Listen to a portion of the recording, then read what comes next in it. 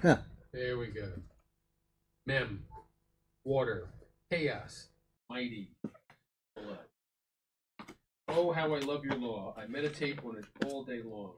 Commands make me wiser than my enemies. They are ever with me. I have more insight than all my teachers, but I meditate on your statutes. I have more understanding than the elders, for I obey your precepts. I have kept my feet from every evil path, so that I might obey your word, not departed from your laws, for you yourself have taught me. How sweet are your words to my taste, sweeter than honey to my mouth. I gained understanding from your precepts, therefore I hate every wrong path. Good stuff. Burke, you had a comment on one of those? No, I already gave them to you. Oh, well, I didn't write them down because I was busy over at the thing. All right, well, that's okay. We'll go ahead and read a couple things here. Burke had a couple good references on the. Oh, I got something here for you, Burke. Don't forget to come and get this from me, okay? I forgot to give that to you. It's a little strange day for me. That was Jeremiah 14:10 about they didn't check their feet. And here They didn't check their feet, and that's over here it says my feet. I restrained my feet from every Yep. Okay, that's good stuff there. Yeah, the Bible always is consistent. Always consistent what it says. Okay, I got a prayer request from Ray and Jess over in Papua New Guinea. He says, I do have some pretty big prayer requests with all that is going on. It has limited my involvement in the community. This has two negative consequences. The first, it has set back my language learning as my interactions with people has been more limited. Second, there is a risk of losing our good standing with the local community and the government. People are suspicious of foreigners, and this kind of thing makes them more suspicious. He's talking about the virus. Mm-hmm. So far, our relationships seem to be okay, but it is a big prayer request that our organization can maintain that good standing, as it helps us greatly in our church planning efforts. So we want to keep them in prayer because they spent everything that they had in their life to go to college, to go to mission training school, to take his wife, and their 3 children to Papua New Guinea. And if something interferes with that, that's kind of troubling. So we would want to keep Ray and Jess in prayer. And then prayers for a friend of mine. He doesn't want his name said, but he wants his family to know Jesus. And also someone has a large cup, which he would ask to pass from him. That's a friend of mine as well. And so we got those. And we got Mr. Magnuson, who I've not heard anything on this week. So we'll keep him in prayer as well. And then we've got the list of people that we've written down here for salvation. We've got a whole list of them, and I'll just read 2 of them arbitrarily. Here's Kemi says her son-in-law, Ela, and we'll go down some, Stephen for his brother, Thomas. And then we got a whole list of them here, but we'll pray for that list as well. And we'll go to the Lord in prayer first, and we'll get started. Heavenly Father, we thank you for the chance to come in here and to meet and to lift up the prayer requests that we've just read and any others that are unstated at this time. And we also certainly pray for each person on this list that does not know Jesus, that you would be attentive to it and make that miraculous meeting with somebody that is able to convince them of their need for Christ, and that they might have a change in mind, a change in heart, and decide that they want the good saving message which comes through him. And Lord, we pray for this study in the next hour and a half, and that people would be blessed by it, but they would also be diligent to check what they hear and make sure that whatever they hear is in accord with what you would actually have us to teach. And if not, that you would have that corrected through some means available. And we certainly pray this so that you will be glorified, that your word will not be misused, and that the people of God will be built up through it. And we pray this in Jesus' glorious name. Amen. Okay, we're still in 2 Corinthians chapter 11. And today we're starting in verse 27, but there might be somewhere Jim wants to read back from. Well, it's a long paragraph from the top, but it makes sense because he's talking about boasting and how. Oh, yes. Okay, so let's just start way back at the top of the paragraph, which I know is halfway through a verse, but we'll do it anyhow. What anyone else dares to boast about, I am speaking as a fool, as I also dare to boast about. Are they Hebrews? So am I. Are they Israelites? So am I. Are they Abraham's descendants? So am I. Are they servants of Christ? I am out of my mind to talk like this. I am more. I have worked much harder, been in prison more frequently, been flogged more severely, been exposed to death again and again. 5 times I received from the Jews the 40 lashes minus 1. 3 times I was beaten with rods. Once I was stoned. 3 times I was shipwrecked. I spent the night and the day at open sea. I have been constantly on the move. I have been in danger from rivers, in danger from bandits, in dangers from my own countrymen, in danger from Gentiles, in danger in the city, in danger in the country, in danger at sea, and in danger from false brothers. 27. I have labored and toiled and have often gone without sleep. I have known hunger and thirst, and I have often gone without food. I have been cold and naked. Okay, I wonder if I'm going to mention who just came to mind. Let me check here first, and yeah, I am.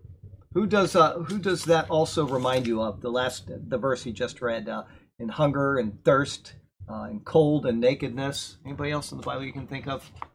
Well, I'll mention them. Okay, just wanted to see if anybody was sharp as a tack tonight. Paul provides several more specifics concerning the difficulties he had faced for the sake of sharing the gospel message. This list begins with in weariness and toil. If you think of it, just yell out. Go ahead. He gives the same general sentiment using the same 2 Greek words in 2 Thessalonians chapter 3. So there he says 2 Thessalonians 3, and what was it, verse 8.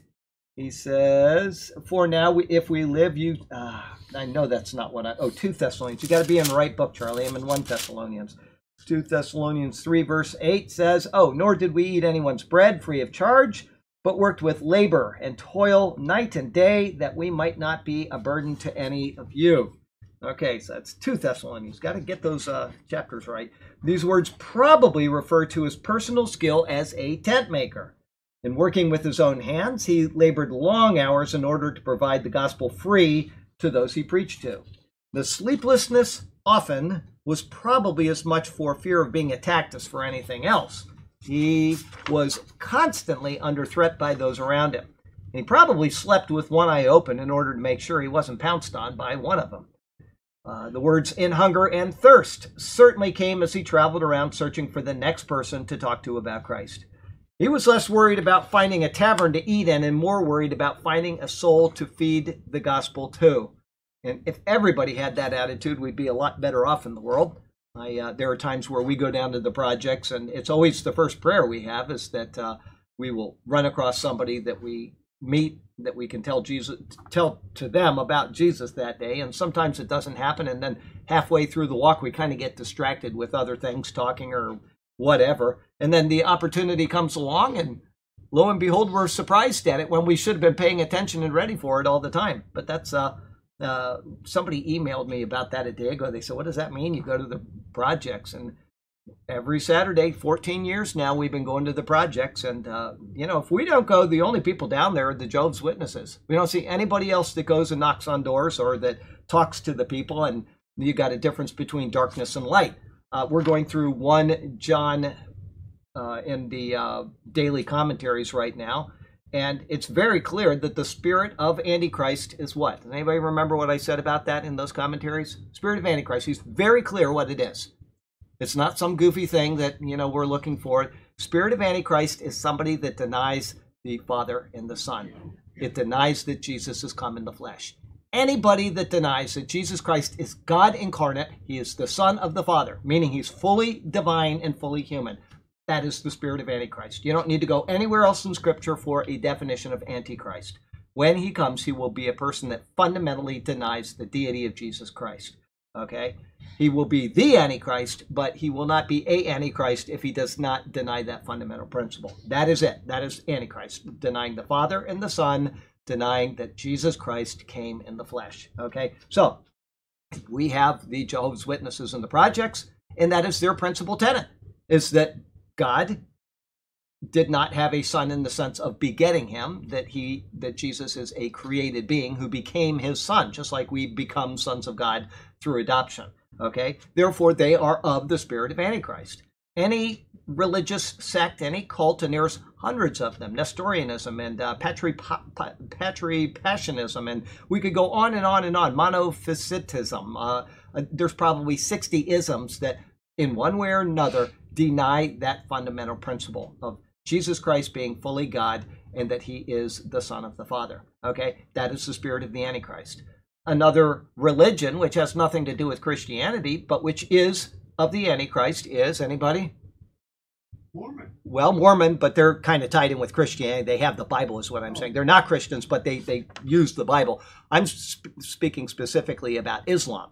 Their principal tenet in Islam is that God has taken unto himself no partner. That is the highest sin in Islam, bar none other. That is the highest sin, is to say that God has a partner, meaning anything, a son, whatever. And so they are of the Antichrist. There's no way around it. It's the sin of shirk is what it's called in Islam. So you can see that most of the world either doesn't care about Jesus or they are actively anti-Christ. Okay, there's very little of true Christianity except, with the people that really believe that Jesus Christ is the Son of God. He is of the Father. He is fully divine. Other than that, for all of the people in the world that say that they are Christians, and they're, like I said, Mormons, and you've got all these other people that claim to be Christians, if they deny that, they are not Christians. In fact, they are Antichrist. Okay, so that's something we need to be very aware of at all times, what the spirit of Antichrist is. Yes? Well, didn't whatever his name was got the vision? Wasn't that around 1500 or something? Who's that? Islam, Muhammad? Muhammad? Oh, that was 670. In about 670, anyway, he it had. was a long time. What happened to all those people before that? What do you mean? Well, if we're wrong now, what about those people before? Wherever he wrong got about his what? Vision, wherever he got his vision about Right. God. You're just saying that if you take their ism as true, Right. people all before Muhammad were toast. Oh, absolutely. It's like, it doesn't make any sense whichever way you slice it. Yeah, no, it makes no sense. Right. Yeah, it's just, but that is the spirit of Antichrist, just to deny that Christ has come in the flesh and the Son has a Father, the Father has a Son, the Father-Son relationship. That is the spirit of Antichrist. Now, there are all kinds of other heresies. I could go through, heresy is not bad doctrine. And this is something that people, I know this is kind of a diversion, but it's still something for learning. The difference between bad doctrine and heresy is that bad doctrine will not keep anybody from being saved. You could say, well, I'm mid-trib and I'm post-trib, and one of them is obviously incorrect, or they're both incorrect, but they both can't be true. Okay? If one of them is true, the other one is bad doctrine. Nobody's going to lose their salvation out of believing a pre-trib, mid-trib, post-trib, whatever. Okay? Yeah, you could tell some people that, but that's why I try to correct them. That has nothing to do with heresy.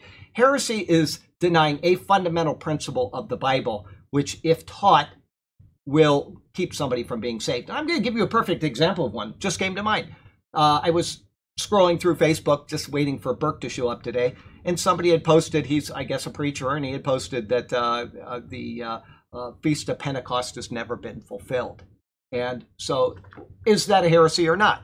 The answer is yes. And I corrected him on that. I said, I want you to think this through very carefully, because if, in fact, the Feast of Pentecost is not fulfilled, and it's one of the feasts of the Lord, then that means that he has not fulfilled the feast of the Lord. And if he hasn't fulfilled the feast of the Lord, then he has not fulfilled the law of Moses. And if he hasn't fulfilled the law of Moses, then he is not the Messiah, and we are following the wrong Messiah, and therefore we are still in our sins. So you have to think those things through logically. If the feasts of the Lord, all of them, are not fulfilled, then we are following the wrong person. Because I hate to tell you, folks, the law of Moses is done.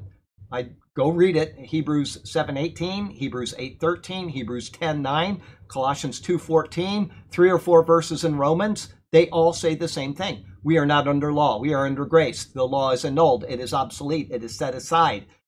It is nailed to the cross, and so on. So that's a real heresy that guy is saying without even thinking of it. He's not intentionally, I'm sure, saying that. But if you think through what he is saying logically, he is saying that Christ did not fulfill the law, that the law is incomplete, and therefore we are following the wrong Messiah. Okay, that is a heresy. But to argue over pre-trib and mid-trib, or, if Charlie is handsome or ugly, those things have nothing to do with salvation.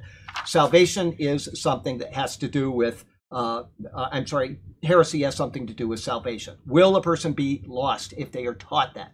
And then once again, a person can be saved and teach a heresy.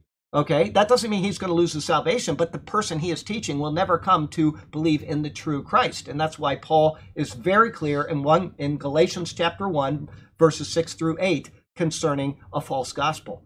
Because any gospel that is not the gospel is a false gospel, and it is anathema. And he says, let them be accursed. So we have to be very, very careful about what we teach and what we believe. Because if we believe that something from the old covenant is not fulfilled, we have believed incorrectly. If we're not saved, we are not going to be saved because we're following the wrong Christ. If we are saved, we're being duped. Don't be duped. Yes. Job. Said on the ash heap. Yes. That's the other bird. And today you ask, was anybody else making it? Oh, no, that's not the one I'm thinking of because it wasn't cold. Okay, and it didn't have sleepless nights. But that was a good guess. Okay, I'm going to give you one wheel off that Maserati. Okay, so we'll go on here. Let's see here. Where was I? In Hunger and Thirst, he certainly came as he traveled around searching for the next person. I read that. Okay, in Fastings Often, described his self-denial in order to come nearer to God in prayer. Fasting is mentioned in Acts 13, verses 2 and 3, and is something that he would be used to as a Pharisee. Jesus noted the fastings of the Pharisees on several occasions. Before I go on, I think I said this during a Bible study recently. If I didn't, good. If I did, I apologize. But people, that is probably in the top 20 of questions that people email and ask me is, how do I fast and when do I fast? And I give them the same answer every single time. I said, since I've known Christ, I have never fasted. Okay? I have no idea because the New Testament doesn't give you any instruction in it at all. It is mentioned one time by Paul when he, talking about doctrine, he says that between a man and a woman that you should, if you refrain from each other for prayer or fasting, make sure you come back together that the devil doesn't tempt you. That's paraphrase, but anyway. So that's the only time that it's ever mentioned in any context within the New Covenant. Okay, it's not mandated. It's not something that you have to do. But if you do it, my hat is off to you. We have a guy that comes and visits, Ron. He's been here a couple times, and he will actually fast and not eat anything, not a bite, and only drink water for weeks and weeks and weeks. The first time he was here, he was a big guy, and he said after the fourth or fifth day, the first couple days are just brutal, he says, but after the fourth or fifth day, he says, I have more energy than I ever have. I go out running, and it's like I can't stop running because his body is burning off that old fuel that he doesn't need. And he does it for weeks. His wife tried it, and I never got an answer if she completed it or not. But she was here the first time, and she was so tired she couldn't even, just get up hardly. But what's that? No, she didn't. Anyway, so my answer is I've never fasted. Don't ask me about fasting. If I will know when it's time for me to fast. I will know. And as a matter of fact, I had a doctor appointment about 8 years ago. I've never gone in for a physical since I left the military. And I went in for a doctor's physical, and they said, okay, you need to not eat after, I think, 8 o'clock at night and until you go get your blood work. And I didn't go because I'm sorry, I'm going to eat, and when I get up, I'm going to have a cup of coffee, and I'm going to live my life. And so I've never had a physical of any kind. So if I die of something, I'm just going to keel over from it because I am not. It doesn't interest me. There's nothing that requires you to fast. But if you want to, if that's something that helps you to get more in tune with the Lord, great. The way I get in tune with the Lord, and people ask me about how do I stay close to him, I have to force myself. I talked about that with the Bible. Well, I also do it when I'm out working at the mall every morning. I'm taking out the garbage, and what do? I talk to the Lord. I'm forcing myself to talk to the Lord. I'm sorry about that, or isn't that a beautiful flower? We had the night blooming cereus start this morning, and so I actively talk to the Lord. That replaces my fasting. Maybe some people want to fast and they don't want to have a conversation with the Lord. I don't know. But there's nothing that tells you need to fast in the New Testament. I'm talking about the New Covenant New Testament. Okay? So we'll go on. In Cold and Nakedness describes a state which he probably faced almost continuously during the winter months. Okay? He would have slept outside often as he traveled, and he may not have had a fire to keep himself warm as he did. His clothes were probably not sufficient to keep him warm, and imagine if it rained on him, then you're laying there in the cold. I mean, it must have been brutal. Instead, he would have been more concerned about them being light rather than bulky in order to make traveling easier. Especially he talks about fording rivers and doing this, and you got these heavy clothes on. He's not going to want that. Okay? Now, the words Paul used to describe himself here very closely matched the sufferings of his father of the past, Jacob. When Jacob lived in Padan Aram, he tended to his uncle's flocks. During that time, he suffered just as his descendant Paul would suffer for a different type of Gentile flock. That is recorded in Genesis chapter 31. So I'll take you there. So if you see the symbolism there, he was tending to his uncle's flocks, Gentiles, and Paul was tending to the Gentile flock of Christ. So it makes a beautiful pattern. And I'm glad that I put that in this commentary, because I typed this years ago and I had forgotten that I did. But here's what it says in Genesis 31, starting in verse 36. And one more page here. It says, then Jacob was angry and rebuked Laban. And Jacob answered and said to Laban, what is my trespass? What is my sin that you have so hotly pursued me? Although you have searched all my things, what part of your household things have you found? Set it here before my brethren and your brethren, that they may judge between us both. These 20 years I have been with you. Your ewes and your female goats have not miscarried their young. Then I have not eaten the rams of your flock. That which was torn by beasts I did not bring to you. I bore the loss of it. You required it from my hand, whether stolen by day or stolen by night. There I was. In the day drought consumed me, and the frost by night, and my sleep departed from my eyes. Thus I have been in your house 20 years. I served you 14 years for your 2 daughters, and 6 years for your flock, and you have changed my wages 10 times. Unless the God of my father, the God of Abraham, and the fear of Isaac had been with me, surely now you would have sent me away empty-handed. God has seen my affliction and the labors of my hands and rebuked you last night. So there you go. And it's a great parallel, isn't it? If you think about it, it's a wonderful parallel. But there you go with that. And before we go on into our life application, I will say that our brother here brought, Voice of the Martyrs video. What is the name of that? You've got it now. I do. Share Their Voice. Share Their Voice. He gave it to me on Sunday, and he asked me to watch it, and I told him I didn't know if I could, but my son did come over last night, and so he knows how to hook up the DVD player, and so he did that for us, and we watched it, and it was one of the quietest meals that we have ever had as a family. And I have to tell you that I had to lean back so Faith wouldn't see me crying, because it really is moving what these people went through for Christ. And this is happening in our life right now.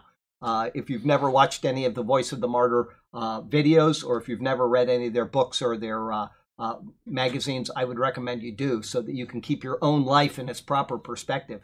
Because here in America, we have got everything we need and more, and the slightest little thing affects us like babies. And these people in the world have been beaten so badly that they don't walk well ever again in their life, or they have got physical marks of it. So please, if you get a chance to watch a Voice of, you can order them online. You could maybe even watch them online. I don't know that, but you can certainly order the DVDs, and you will be blessed by it. So just wanted to recognize that, and we'll go on. Life application. Inconvenience such as Paul faced is something many of us have never known. However, there are missionaries around the world who have given up on a life of ease in order to share the message of Christ in places where any and all of the hardships that Paul describes are not uncommon. We just talked about Ray and Jess. They're in Papua New Guinea. And they certainly, as they get more and more into their ministry, because they move there, they have to adapt to the country, they've got to adapt to the language, etc. And then eventually they will be moving into a part of the country that nobody's been in probably since World War II, and maybe even then nobody walked through that part of the country. And they will be talking to people that don't speak the same dialect that they have learned, and they're going to have to learn a new language, and they're going to have to learn how to put that into a written language, and then give them a Bible, and they'll spend the rest of their life doing that if their bodies can withstand that. I know another girl that went to Papua New Guinea with Wycliffe translators, and she got malaria, and it destroyed her health. She tried to stay, she got it again, and they said, you have to leave. So she came back and went to Texas and got married. But there are people out there that are willing to do these things, and they go through the burdens that you and I don't have to go through. And that's why we want to make sure that we send them money to keep them going, to keep them funded, because they can't live over there without funding, okay? They have to have that resource. And so, if you don't know missionaries personally and you want to support one, then let me know, and I will give you names that you can give to. And it's very easy. It's painless. Some of them have it draw out of your bank and you never even know it's gone. Okay, it's just a monthly thing. All right, just monthly. So you don't even know that the money is gone, and you're doing something to help people. If you need names, email me and I'll give you all the names you want. I can also give you the names of a couple of indigenous ministers in Africa, one in Kenya and one in Uganda, that are well worth supporting. And there you go with that. So take time today to lift those weary souls up in prayer and be willing to honor them through letters, gifts, and support if possible. All right, that's what I recommend because, like I said, we've all been so blessed in this nation, and the more that we have, the less we are willing to give normally. That's just a truth. The poorest people always give the most of what they have. The widow with the 2 small pennies put it in the thing at the temple, and that was all she had. So that's just the way of the world. So try to think of the people that need it. 11:28. Go ahead. Before I do, some are asking, why are you sitting on a pillow? Because my back hurts every week when I didn't know that you could see that. I'm sorry. Every week I get up and it really hurts. So I put a pillow back here 3 weeks ago and it felt great. And I forgot it for the last 2 weeks. And so today I put it back and it feels great. All right. So 28. Besides everything else, I face daily the pressure of my concern for all the churches. Okay, same, almost exact same words. Paul has listed many things which have come against him during his evangelistic efforts. He has noted trials, punishments, and perils. In concluding this list, he says, beside the other things, the word used here is only found here in the New Testament, and is found only in the New Testament, and it's found only 3 times.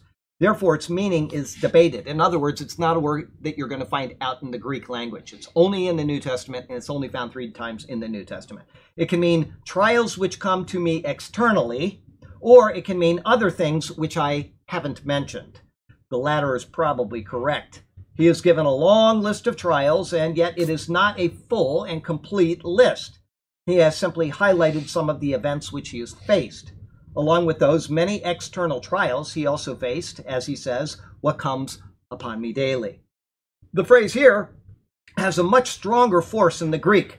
The word indicates that which rushes upon me. It is like an overwhelming tide. Specifically, he says, it is my deep concern for all the churches. Paul carried with him the constant concern for those he had led to Christ. He wrote them letters, prayed for them, and carried the burden of their staying close to Christ or departing on a wayward path. The mental pressures he faced were probably even more debilitating than the physical trials. These mental pressures rushed upon him as if an unstoppable tide. At times he struggled in his heart for his beloved children in the faith. And if any of you have ever led somebody to Christ, you probably know exactly how that feels because you wonder how they're doing. If you see them falling away from their original zeal for the Lord, you get concerned about it and it weighs on you. And hopefully that is the case. And hopefully somebody else isn't worried about you because they led you to the Christ and you're, off on a wayward path as well. But that is something that we should have a burden for. And I know that a good example is going back to the projects again. We go to the projects and we see people. I was thinking this today while I was cleaning the men's bathroom. I was in there and I was cleaning it and I thought, 14 years.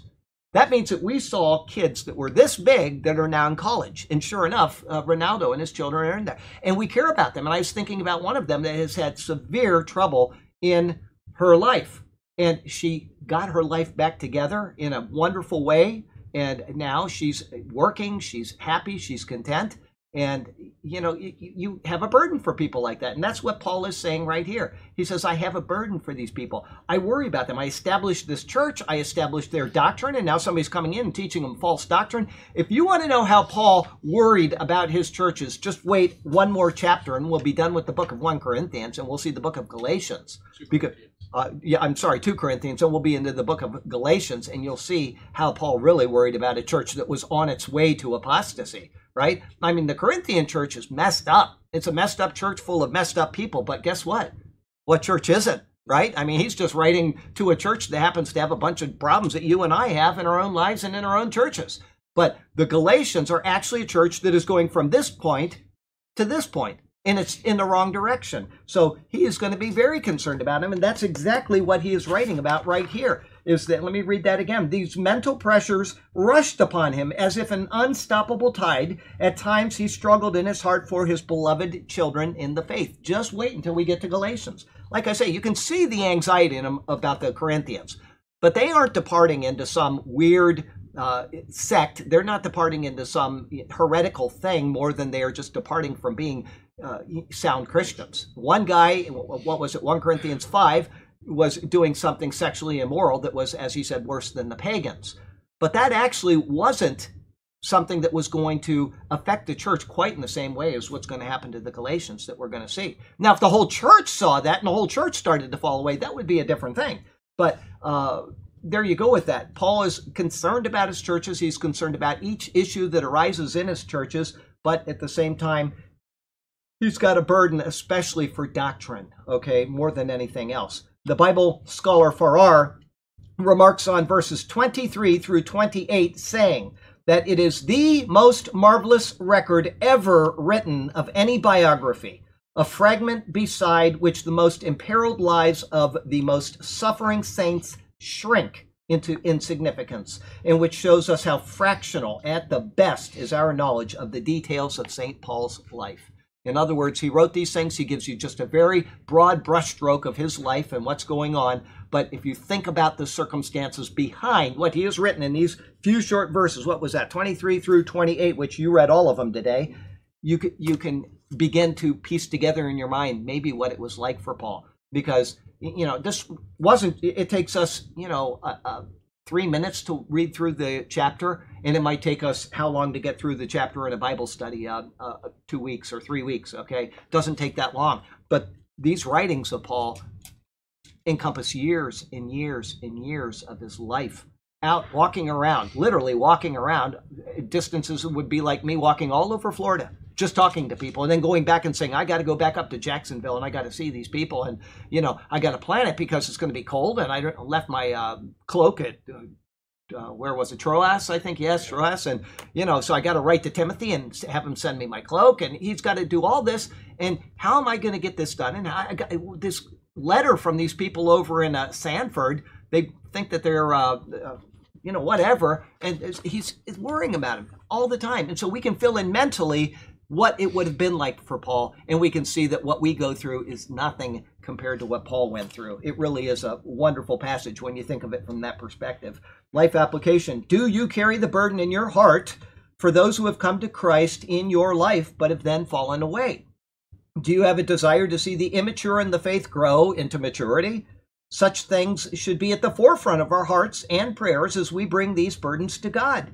Remember those around you as you speak to Him, lifting them up along with all of the other physical needs that others have that are so commonly prayed for. That is what we should do, and that is what Paul did, and that is what Paul is writing to us about, instruction on how to maintain ourselves in the church. Okay, 11:29.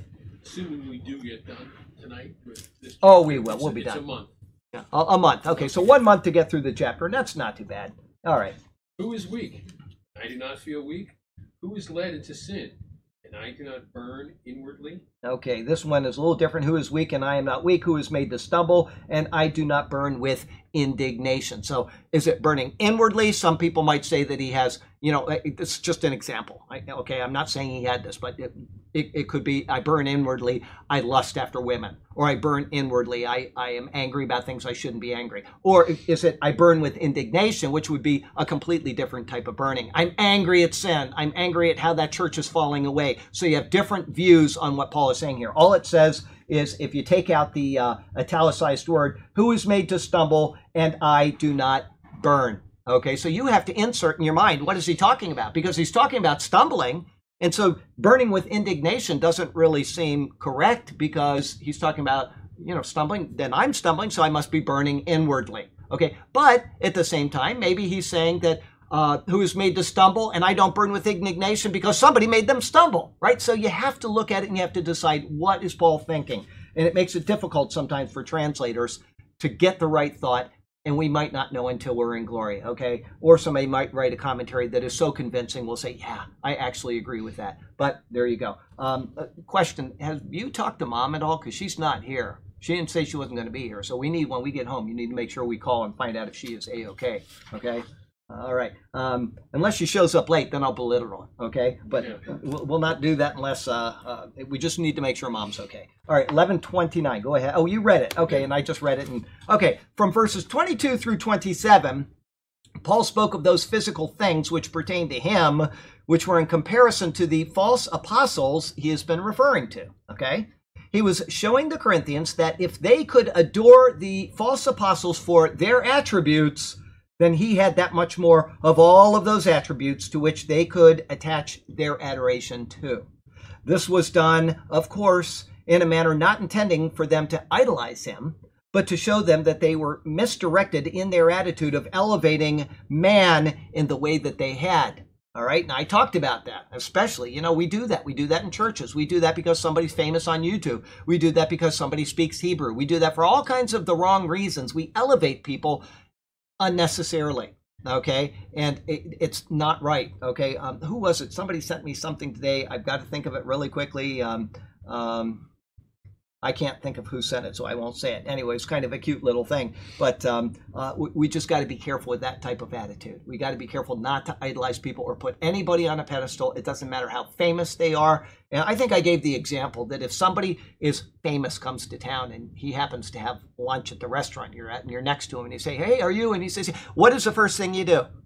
You get your picture with him and you post it on Facebook so everybody can see that you were with a famous person. And that supposedly elevates you in who you are, when actually it doesn't do anything. He's just a guy that happens to be fortunate enough to be, notable. So it doesn't really mean anything. It might mean something to you personally because you've respected his acting or his singing or whatever, but it doesn't really do anything. But for the next 20 years of your life or 30 years of your life or however long you live, you will bring that up from time to time. Oh, I had dinner with, Charlie Garrett. Oh, that was the worst dinner of my life. And you know what I'm saying. Anyway. One of the bodies buried in the backyard. Yeah, one of the bodies buried in the backyard. But they, I had dinner with, Arnold Schwarzenegger. And then everybody thinks, who cares when you think about it? Who really cares? I will tell you something. I had dinner with Tom Alley. Actually, lunch with Tom Alley many, many, many times for 14 years. And that is probably the greatest honor that I could ever want. Anybody online know Tom Alley? Okay, we in the church do, but most people don't. I can tell you it's one of the greatest honors of my life. No, I'm not going to bring him up here. I'll embarrass him. And the same thing is true with Steve and with Rick and with Jim and everybody else that goes out there. These are people that go out every week of their life and they give their lives to the Lord, right? And they're doing it for Chris as well, right? I mean, that's an honor to have dinner with these people. Or I should say lunch. Dinner is nighttime to me. I know it's different in different parts of the country, but lunch. Anyway, that's what I'm saying. What are our priorities? Where are they? Okay, let's go on. In verse 28, Paul went from the external to the internal with the words, besides the other things, what comes upon me daily. And then he says, my deep concern for all the churches. His concern for the churches and all of the mental trials were also a part of his efforts for the churches he ministered to. Continuing on now with the inward things which he struggled, he asks, who is weak? And I am not weak. This is a verse concerning his empathy for the trials that those in the church face. He was showing them that he was just like them. They had weaknesses, and he too faced his own weaknesses. People ask me that all the time. They say, I got this problem. And I say, I try to empathize with them, and I will never lie about it. But if they have a problem that I have, I say, I have exactly that same problem. Okay? Somebody will email me and they'll say, I'm just so ugly and nobody likes me. I say, man, that's me. No, I'm kidding. But you know what I'm saying? If somebody emails me and they have a problem that I can empathize with, I'm going to tell them. I'll even give them circumstances and we'll talk it through because this is what you do. And that's, they had weaknesses and he too faced his own weaknesses. These people that email have their problems and I may have had it. And if I do, or what I can do is I will have somebody, we've had several people. We all know a couple people here who have had children that have died, self-inflicted, okay? And when that happens, I have no empathy at all. I have no way to empathize with them because it's beyond my ability to understand. But I know people that have had that happen to them who are now ready to talk to other people about that. And I always email, can I refer you a person? And the answer is always yes, because they understand the heartbreak that that person is going through right at that point. And so I will send them to them, and hopefully they will be able to guide them through something that I have no qualification to, nor do I ever hope to. But if I do someday, then I will be able to hopefully lean on them. And then someday somebody will be able to lean on me because this is the world we live in. We have weaknesses and we have burdens. And if we can share that with somebody else that we've experienced, that will lighten their burden. Nobody wants to feel alone in the world, okay? However, speaking of Paul, he not only faced his own weaknesses, but he also empathized in their weaknesses with them, which is what I was trying to tell you when somebody emails me, if I can. To understand this, we can go to 1 Corinthians 8, verse 13, where he says, "Therefore, if food makes my brother stumble, I will never eat meat, lest I make my brother stumble." He says, "I will never again eat meat, lest I make my brother stumble." Paul understood that there were those who were weak in the faith over certain issues. Okay, not eating meat, I hate to tell you, if you're one of them, that's fine. Nobody's here to belittle you, but that is weakness in the faith. Because the Lord, back in Genesis chapter 9, said that every animal that moves is food for you. Every animal. There's no animal that is exempted from you to eat. Unless, obviously, if it's poisonous, don't pick it up and try to eat it. That's not the point. But every animal is good. Okay, and then there was this little group of people that were called out of the world, and they were given dietary laws for a specific purpose. Okay, and those dietary laws pertained only to that group of people, to no other group of people on the planet. Okay, that's the law of Moses. That was for a reason. It was for a lot of reasons, but one of them was to lead them to Christ as a tutor, showing that they need something greater than what the law provides, but also to give us pictures of Christ, etc. Okay, but during that time, the world is still going on under the dispensation of government, which is Noah, and the world is allowed to eat anything.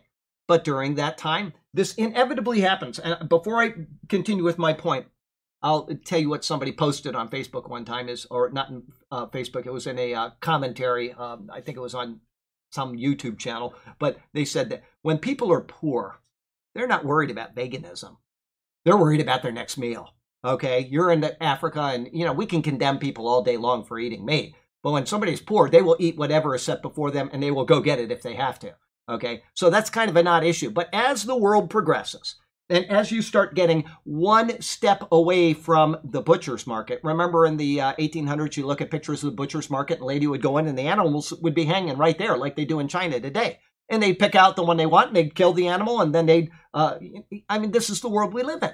Okay, well, eventually they started having meat processing places, and so you don't see the animal being butchered. And then after that, they would package it up, and they put in a little thing, and they'd ship it off to the grocery, and you pick it up, and it's just a piece of meat. And you don't think this actually came from an animal. You never consider that. But some people can never get beyond the killing of the animal. They think how terrible it is. Okay, and because of that particular thing, Paul calls that a weakness. All that talking to get to that one point, so you understand what Paul is saying. There is a weakness in not eating meat, because in Genesis 9, God gave all the animals to man as food. They are here for our use. They're not here for our abuse, and that's a different story, and that's what the problem with leftism does, is they take use and they turn it into abuse, and that's inappropriate. They are here for our use. Okay, so if their weakness, not eating meat, demanded that he become like them in order to keep them from stumbling, then he would do so. But did Paul say, I don't eat meat? No, he never did. Okay, he was a Jew. He would have eaten anything set before him. And even he went in and ate with the Gentiles, and he ate whatever was set before him. He even talks about that in 1 and 2 Corinthians. Okay, so we know that he ate, and he ate anything that was set before him without asking questions. He was very clear about that. Okay, so he never said, I don't eat meat. He's making a point that if this caused this brother to stumble, I would never eat meat again. It doesn't mean he didn't eat meat again, but if he was in the presence of a brother that didn't eat meat, he wouldn't eat it again, implying that any other time when he wasn't with that brother, he would be eating meat. Okay, so please get theology right, because people will argue over things without thinking the whole picture through. Paul ate meat, and Paul would have eaten anything set before him. And they'll say, oh, Paul was an observant Jew his whole life. No, he wasn't. He was an observant Christian.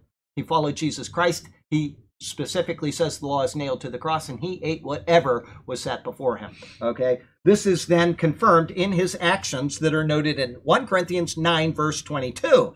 We just said 1 Corinthians verse 8:13. Now 1 Corinthians verse 9:22. With the words, to the weak I became as weak, that I might win the weak. I have become all things to all men, that I might by all means save some. That's right. Okay. Following this, he next says, who is made to stumble?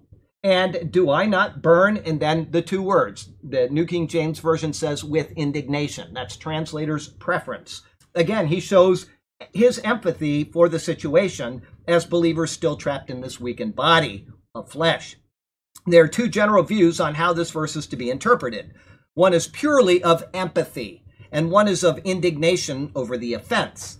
In other words, the word burn pertaining to his own is the word burn pertaining to his own internal lusts, which he struggles with, empathy with those who face the same, or is the word used concerning his indignation over their weakness. Okay, and I kind of addressed that beforehand. The word for burn is only used one other time in a non-literal sense, in 1 Corinthians 7, verse 9.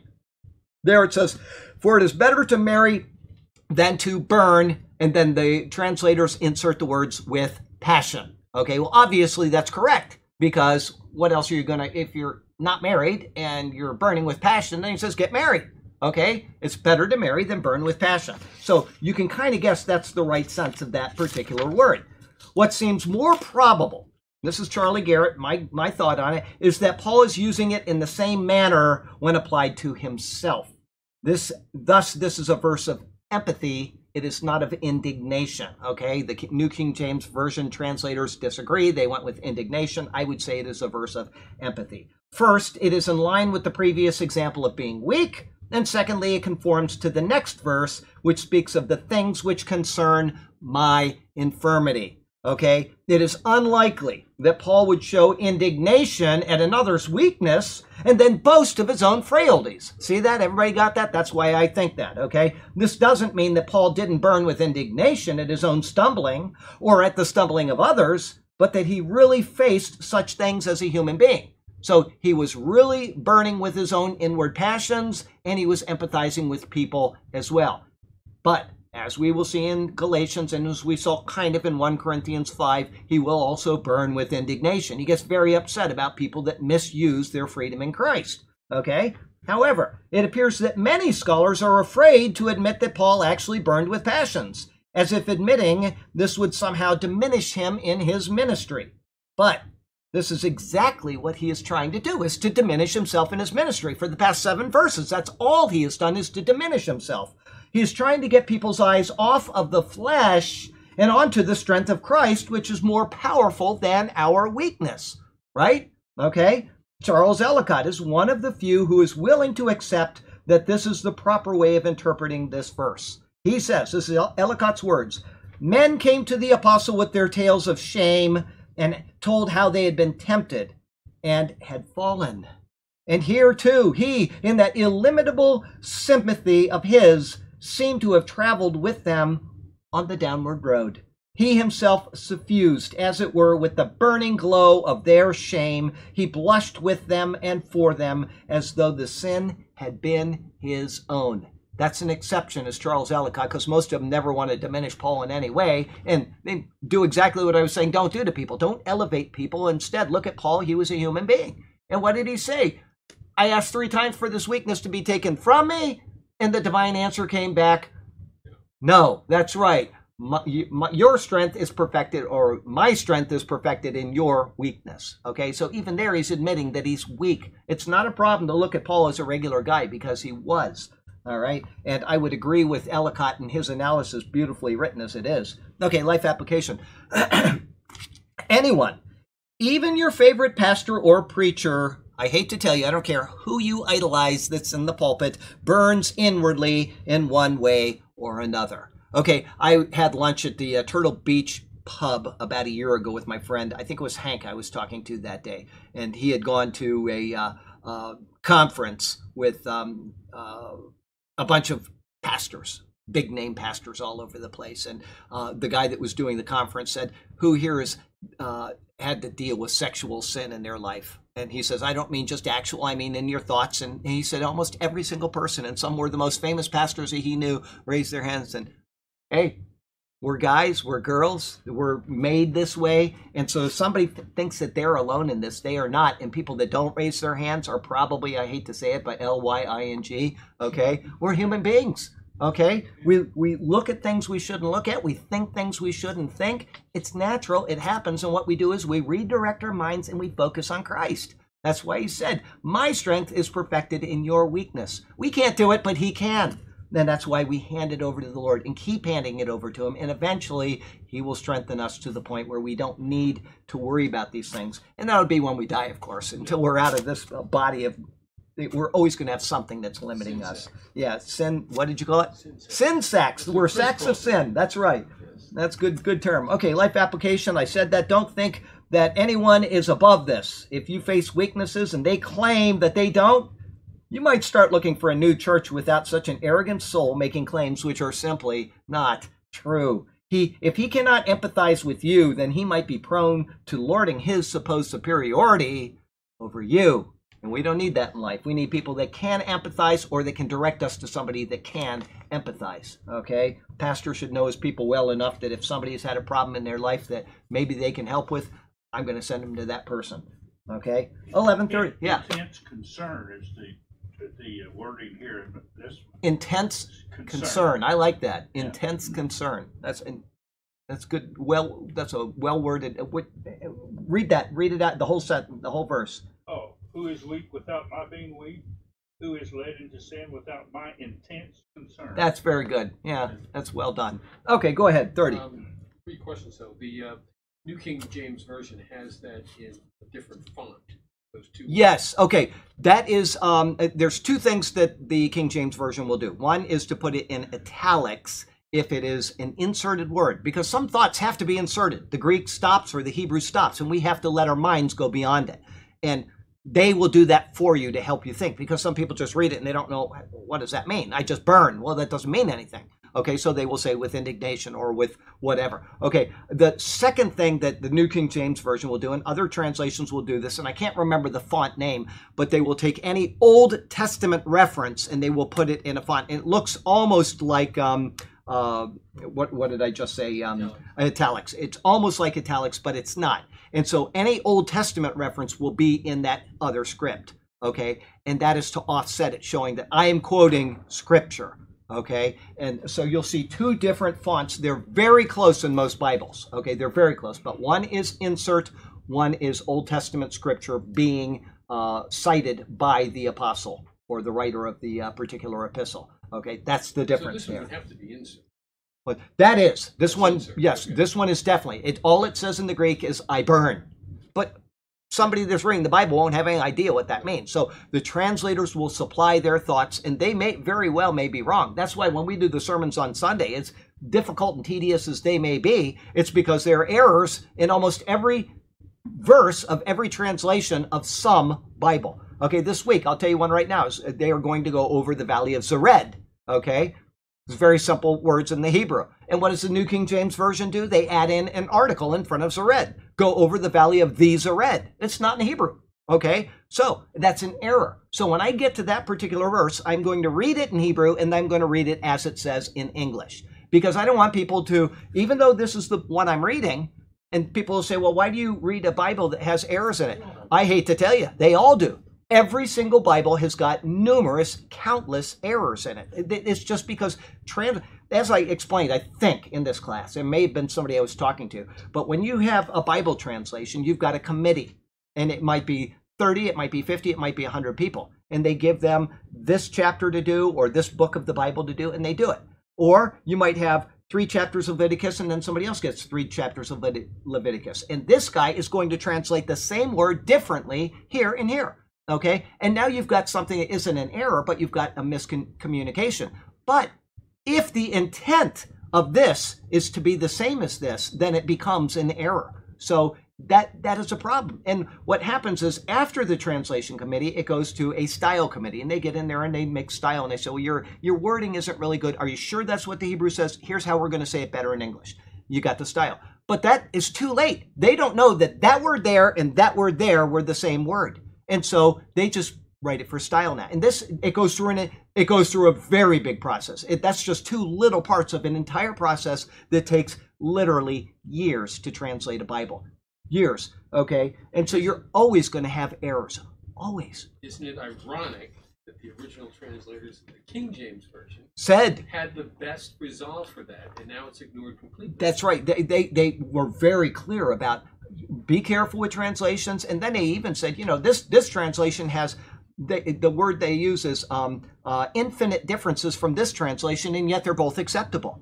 Okay, so they acknowledge the differences in translation do not make them unacceptable. You've got a difference from here. We're debating on which is correct. I've given my reason why I think it is. These guys had their reason why they thought it was, as wrong as they are. I'm kidding. Anyway, so there you go. It's a big process. It's not something that people should really kill each other about, but it does happen. Okay, they eat each other alive over these things. Okay, go ahead. Yes, to resolve it, verse 30. If I must boast, I will boast of the things that show my weakness. Okay, show my weakness. Paul has established that all of the things the false apostles had boasted in, he had more reason to boast. What were they? He was also, and even more. After demonstrating to the Corinthians that he was eminently qualified to boast in such things, he then wrote about his weaknesses. And that was that he was one who stumbled. From that thought, he now adds on words of this verse. If I must boast, I will boast in the things which concern my infirmity. In other words, the previous boastings were done in an ironical and sarcastic manner. Okay, he's trying to make a point, and so that's why he was doing it. He didn't really boast in those fleshly things at all, but instead named them to show that what the Corinthians thought to be important was, in fact, unimportant. That's right. Now he will begin to show the things that he could truly boast in, the things which concern my infirmity. In this, he is showing that the very things which are considered weak, unappealing, useless, and so on, are those things which are greater than the supposed greatest boastings of the false apostles. It is nicely reflected in his previous words to them in his first epistle, where he said these words, For you see your calling, brethren, that not many wise according to the flesh, not many mighty, not many noble are called, but God has chosen the foolish things of the world to put to shame the wise. And God has chosen the weak things of the world to put to shame the things which are mighty. And the base things of the world and the things which are despised God has chosen, and the things which are not, to bring to nothing the things that are, that no flesh should glory in his presence. These things are well summed up in his coming words of chapter 12, verse 9, which we're going to get to very soon, but which say, My grace is sufficient for you, my strength is made perfect in weakness. Life application, those things which seem contemptible in the eyes of the false apostles are the things we might have reason to boast the most. The Lord is looking on the internals. If they are sound, then all of the outward flash is seen to be useless, even harmful in our walk with the Lord. And actually, I would say it's more than harmful. If you have a lot of flash as a preacher or a teacher or even a person that's, just in the church, and you sit back there with your Bible unopened and, no notes in it, it's just flash. And it's more harmful than almost anything else because you're supposed to be in the Word. Have it open and have, your finger stains all over it, maybe some coffee spilled on it or whatever. I mean, it's your Bible. Take good care of it if you can. But if something happens to it, go out and get another Bible. Or better yet, have another one handy in case, I have at my house a fish net. And I go out and I try to catch fish for my wife. I don't like fish, okay? But I try to catch fish for my wife. Then I go out and I see a fish and I throw the net and I catch fish and I bring it in, right? Well, guess what I have at the house? I have another fish net. Because someday that net is going to break or it's going to tear or whatever, and I always have a spare. And when that one gets thrown away, the very first thing I do is I buy another one. And so I've always got several different styles of nets, but I've got 2 of every single net that I need at the house, okay? Why wouldn't I do that with the Bible? Why wouldn't I have at least 1 extra Bible in case a burglar came in and he robbed my house and the only thing he took was my Bible? Then what am I going to do? I've got to have another Bible to read in the morning, right?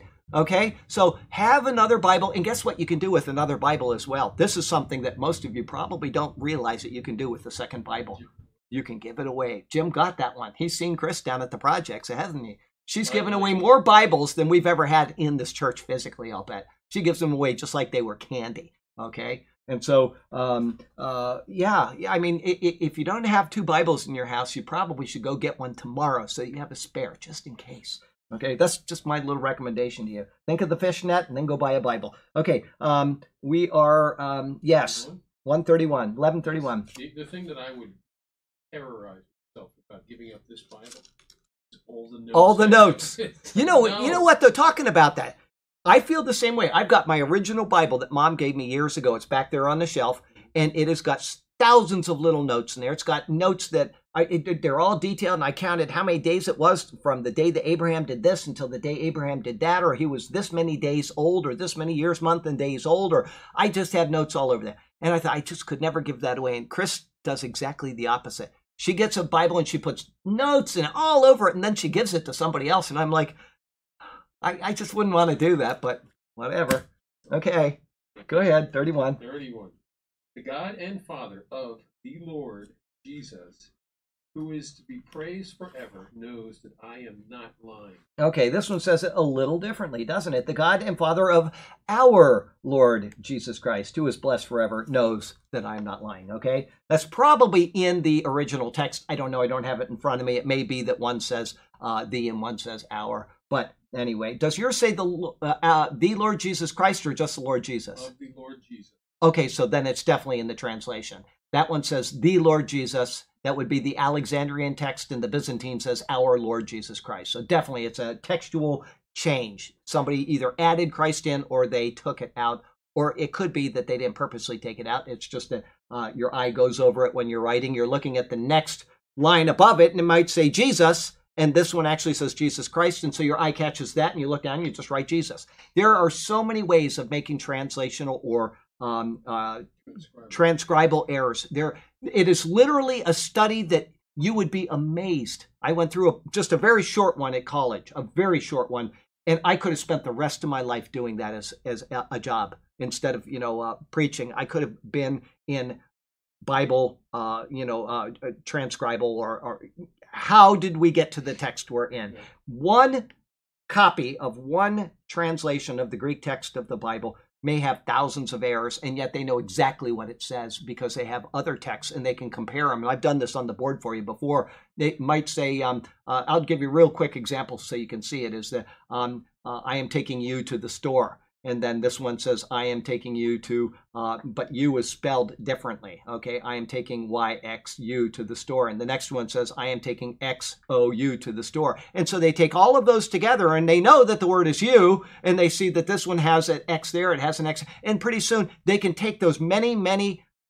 manuscripts and they can 100% completely define what the original was from those. It's a very wonderful science. They know exactly how the error was made. They know what the scribe did because on this document, it's written here and this word is above this word, whereas on this document, it's one long sentence and it's over here instead of over here. And they know exactly why these things have happened. And the beauty of the New Testament is because we have, this is several years ago, but at the time, it was 5,686 original manuscripts, meaning original Greek manuscripts.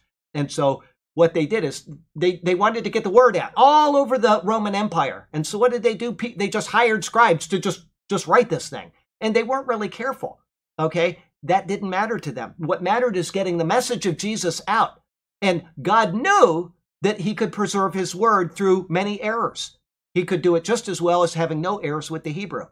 It was the same process, but you have to have many manuscripts in order to do it. Whereas with the Hebrew, you have very few manuscripts. So they can tell the errors based on a few documents which are very precise, but will have differences here or there. Like the Masoretic text will have this, and the Dead Sea Scrolls will have this. Well, guess what? We've got the Samaritan Pentateuch, and we've got the Greek translation, and they can take the four that don't match the fifth, and they can say, we know this is wrong.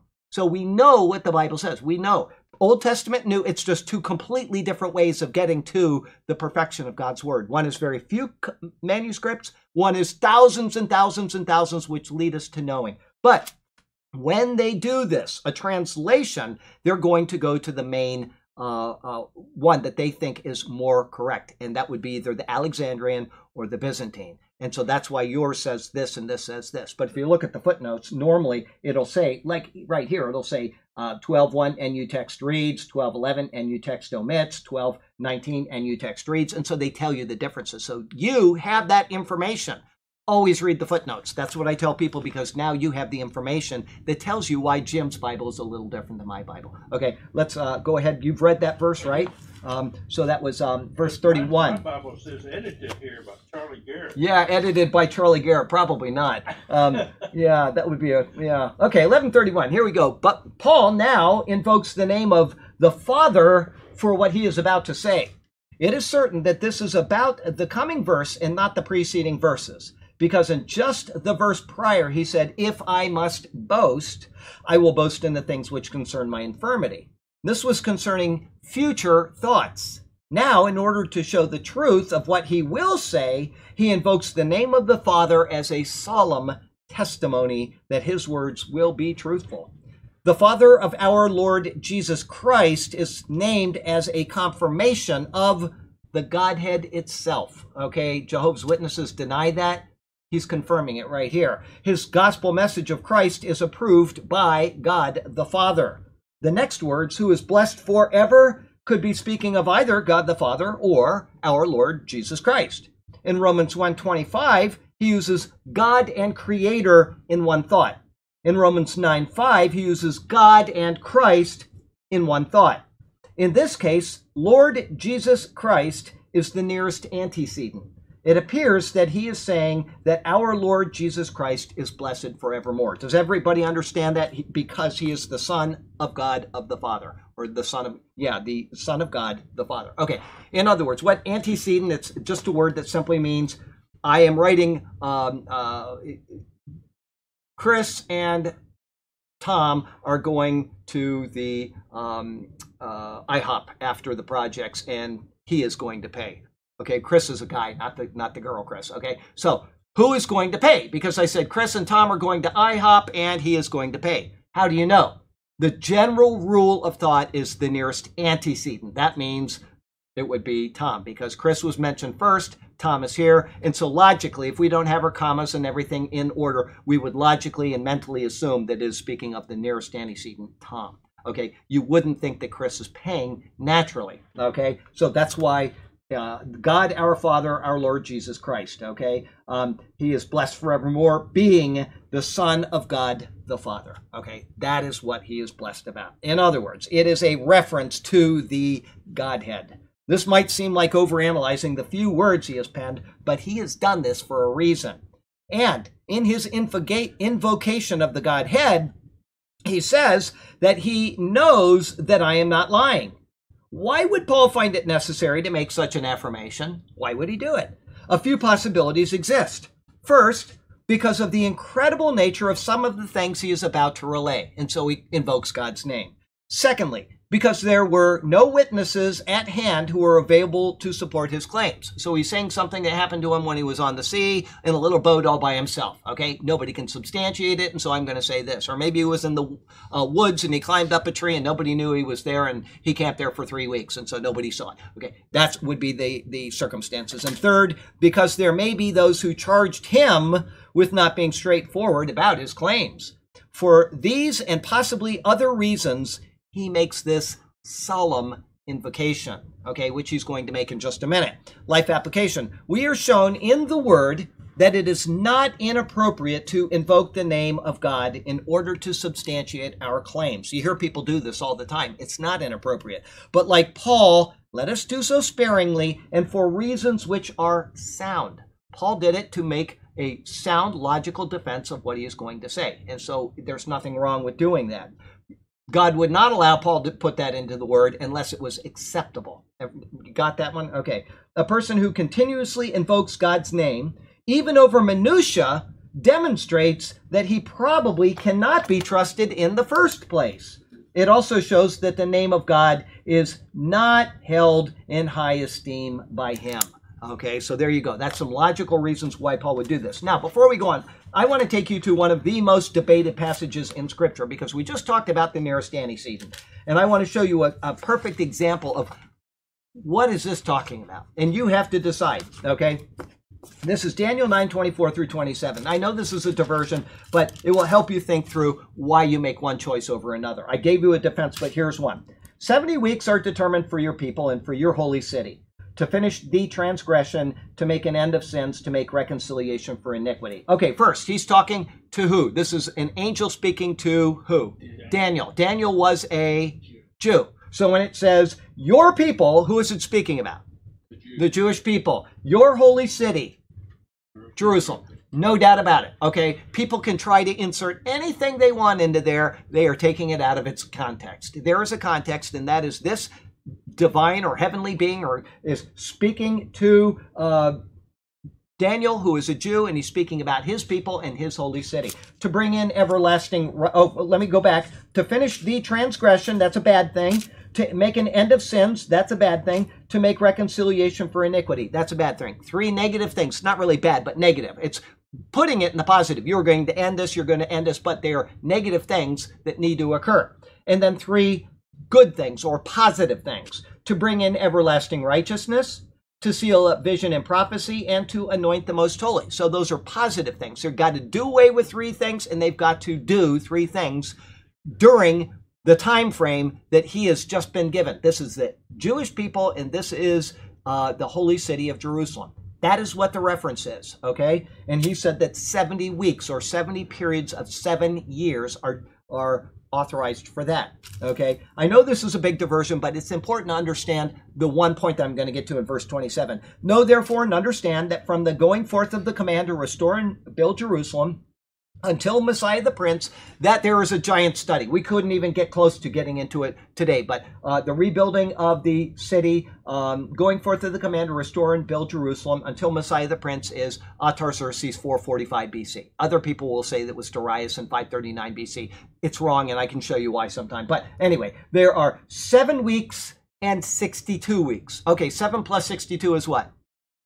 69 weeks, okay? 69 is times 7 is 483, okay? All right, so 483 years, there will be, the street will be built again, and the wall. That gives you a clue right there, is it's Nehemiah, and it's the decree of Artaxerxes, okay? Because the wall was built, and the entire book of Nehemiah is about what? Building a wall. There you go. Okay, anyway, even in troublesome times, which it was, they had to build a wall with one hand, carry a spear with another, okay? So, anyway, and after the 62 weeks, Messiah shall be cut off, but not for himself. That means the Messiah is going to die, but he's not going to die for himself. He's going to die for the sins of the world, okay? We got that. That's verse 26. And the people of the prince who is to come, who is the people of the Romans destroyed Rome, okay? It says, and the people of the prince who is to come. It doesn't say the prince is coming. It can't be Titus, because it would have said the prince who is to come. It is not Titus, all right? So the people of the prince who is to come, meaning the Romans, shall destroy the city. What city? Jerusalem. He just said it in verse 24. Shall destroy the city and the sanctuary. The end of it shall be with a flood. And till the end of the war, desolations are determined. How many 7s has he given you so far? He's given you 62 and 7, which is 69, right? 483 years. We haven't got to the 77th yet. He hasn't mentioned that. And then what does it say? Then he, here it is, literally the most important pronoun in the entire Bible, if you want to know the future end time events. If you want to understand them properly, you have to know who this is. Then he shall confirm a covenant with many for 1 week. The prince. Why the prince? Why did you say that? Last one. He's the nearest antecedent. That is why you would choose that. Because the one before that is Jesus. And if you're a preterist and you believe that the Jews are out, you're going to say it's Jesus, and that it's all been fulfilled, and that Scripture has no more future prophecy, and we're ushering in the kingdom age, and the world is getting better and better, by the way, and Jesus is coming soon because we've got the world in exactly the shape it's supposed to be in. That's their mentality. But the nearest antecedent for this pronoun is not Jesus. It is not his death, burial, and resurrection. It is speaking about somebody who is going to come against Israel, Jerusalem, the people of Israel. Okay, but in the middle of the week, meaning in the middle of this 7-year period, I'm going to do a whole thing on this soon. I'm going to do a prophecy update just on this, and I'm going to show you why people that continuously badger mid-tribulation rapture over people's heads are so completely wrong, is because they don't take into account this section right here, Daniel 9. If you understand Daniel 9, 24 through 27, you won't make that error. I won't go any further. I'll just keep talking all night, but it is the nearest antecedent. It is him who is being spoken of. So when I say that Jim and Tom are going to lunch on Saturday, and he will buy me lunch, there doesn't have to be any fighting between the two of them, because I just go to the nearest antecedent and say, Tom, fess up. Okay, there we go. Okay, so here we go. We're going to go on with, what verse are we in, 32? Yes. Go ahead. No, I did 32. No, I haven't. I did not. Okay, in Damascus, the governor, under King Aretas, had the city of Damascenes guarded in order to arrest me. Okay, this one says desiring to arrest me. Okay, I could be wrong on this. I think it's Damascenes is how you pronounce that. You may have been right. It may be each. Okay, anyway, it's one. I've always said Damascenes, and I've never looked the word up in the original, so I don't know. But I've read it and not even paid attention, is what I should say. Anyway, let's see here. Paul just said that in verse 30 that I will boast in the things which concern my infirmity. After that, he gave a solemn testimony that his words were true. Now, suddenly, he introduces this statement as his first evidence of his infirmity. To set up what he considered the infirmity to be, he opens with this verse concerning his time in Damascus. It is referred to in Acts 9:23 through 25, but with different detail given here, okay? Let's go ahead and read that really quickly so that, let me turn there, 9:23 through 25, and we'll just read that just so you know what I'm talking about. Acts I'm in 23. I got to go back to 9, Charlie. Okay, 9, and then 23 says, now after many days were passed, the Jews plotted to kill him, but their plot became known to Saul, and they watched the gates day and night to kill him. Verse 25, then the disciples took him by night and let him down through the wall in a large basket. Okay, so you've got those verses right there. And I'm going to read you again, just so you can make a reference of what we just read. 32, in Damascus, the governor under Aretas the king was guarding the city of the Damascenes with a garrison desiring to arrest me. So you got a little bit of different information there, okay? And he first notes the governor under Aretas the king. The term for governor is used only here in the New Testament. It is ethnarchis, okay? It is a word consisting of two separate words, ethnos, which means a race or a people group, okay? Ethnos, and then archo, which means to rule or to reign. Thus, he was the leader of the people of Damascus, all right, the ethnos of Damascus. Aretas, or Haret, was the father-in-law of Herod Antipas, whose capital was the city cleft out of rock, which is, anybody? What? Petra, that's right. Okay, so if you don't know where that is, just go watch Indiana Jones, The Final Crusade with Sean Connery, and you will see Petra at the end of the movie. That's where that was filmed, okay? It's a great place. It's very nice to see, and if you never get a chance to go there, that's okay. Heaven will be a lot better. Okay, historians suppose that Caligula placed Damascus under Aretas as a gift to him. This unnamed governor under Aretas had the city of the Damascenes guarded with a garrison. This was done so that if Paul was located, he was to be arrested. In addition to this guard, Acts 9:23 and 24 shows that Paul had other foes waiting for him as well. Let me go ahead and read those again so that we can keep that in the proper perspective. Acts 9, let's see here. Where am I? 9, and then we got to go to 23. I may have read it already. Now after many days were passed, the Jews plotted to kill him. But their plot became known to Saul, and they watched the gates day and night to kill him. Okay, so I did read that to you already. Paul was hemmed in, and any chance of getting out of the city in a normal way was considered impossible. Therefore, other means had to be employed to get him out. This is detailed in the next verse and shows why he chose to name this under his list of infirmities. We're going to learn the reason in just a minute. Life application. If you are hemmed in from all sides, and if the Lord still has purposes for you in this life, he will get you out of that situation. Never fear that he has every circumstance in our lives completely within his capable hands. Two things about that life application. The term capable hands comes from a friend of mine who prays all the time down in the projects, and he always says the Lord has it in his capable hands. That's Tom Alley.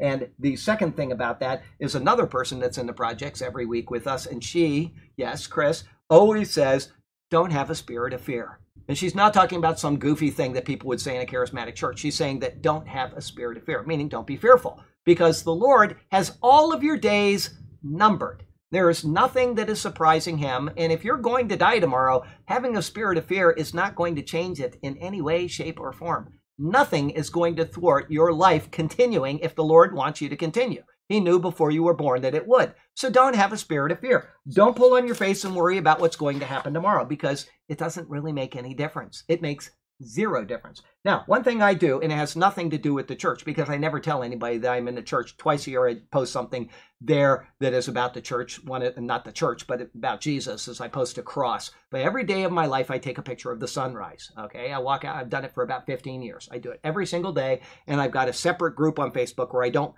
tell people I'm a preacher, and they don't know anything about me, but they all know my name is Charlie. But they... over the past, every day about 15 people will comment. And if something is really a great photo, there might be 30 comments, whatever. But you got these people that just go there and they look at this photo every day. In the past month, I knew that people were struggling. We got this COVID-19. And these people, a lot of them aren't Christians. They're scared to death of what's being presented to them. So every single day I've tried to say something. It'll be okay. Don't worry. Life is going to be good and everything's going to work out. And you can't believe the number of comments I've been getting lately. It's because people are so in need of that. Don't have a spirit of fear, because if you do, then the world has nowhere to turn to. I'm talking to you as believers now. That's what I'm trying to say. And what Chris says is absolutely true. There is no reason to fear. If you are going to die tomorrow, you are going to die tomorrow, and you're not going to be able to affect that in any way, shape, or form. You got a question. You've been using very calming language. and encouraging language. Oh, do you read that? Do you take a look at that? I didn't know that. You look at those photos? Yes. I had no idea. I didn't know they were Most of from us you. do. I didn't know they were from you. Oh, he didn't know I did that. I've been Oh, doing that stop. for years and But- years. But 15 I years. figured it out, and, Oh, and your comments in the last month have been very. I've tried to just, because I know that people are, and they're not Christians and they need something to cling on It's to. like a CST thing. It's Siesta Key Sunrises. It's called Siesta Key Sunrises. I don't, and like I said, once a year at Easter, I take a cross and I put it out there and I get the sun behind it. And they know that I'm a Christian after that. And then I get a lot of hallelujahs and stuff. But the rest of the year, nobody talks about it. But boy, you wouldn't believe all the, oh, God is in control and all that kind of stuff lately. Unbelievable, the comments. You had one that was really cloudy, so you didn't even have a. Yes. Well, today, Yeah. you see, today all I did was took a screenshot of the radar Right. because all we had was rain. It was just rain everywhere. So I said, I'm sorry, I get no photo, but I said something calming because I don't want them to panic, But they will eventually email. Somebody will say, why are you always so happy? And I say, there are days. This is my answer. We're not going to get to verse 33 because we don't have time. But there are days where I am in such a bad mood. The last thing I want to do is go out and take a sunrise photo. She knows. I'll be in such a bad, I'll be just so tired or something. The dog will do something. Something will happen. I'll be so beside myself that I don't want to go out there and do it. But I'll go out and take the photo anyway. And then I'll post it there on Siesta Key Sunrises and Sunsets. And I have to force myself to say something nice. And I do it every single day. I'll say, oh, isn't it beautiful out today? And look at the sun and, blah, blah, blah. And I tell you what, that helps me. But when you've got a spirit of down or a spirit of fear, you're only going to pass that on to other people. So don't do that. We better stop there because I talk too much about sunrise shows. But it's a perfect place to do it because what Paul said pertains perfectly to what Tom does at the projects and what Chris does at the project. So there you go. We'll go ahead and close. I've got to get rid of this here. Let me put this over here. And then we'll go to the Lord in prayer. Heavenly Father, thank you so very much for the wonderful blessings that you blessed us with. Thank you for your hand upon us, and thank you that our days are numbered, so we don't have to worry about our days. Whatever they are, they're going to be, and if we have to be like somebody that's presented in The Voice of the Martyr someday and, die a very painful or agonizing death, may it be so. We've got a better hope than this world, and whatever happens is only going to happen temporarily, and then it's going to be behind us. And we've got all of eternity to face you and to feel the joy of knowing that we've shared in your sufferings. And what an honor that would be. So far, we haven't had to do it, most of us, but if we do, help us to be responsible as Christians, to be faithful to you and to not break under the pressure of this world. May it be to your glory, and may it be so in Jesus' name. Amen. All right, let's go ahead and whip this thing over here.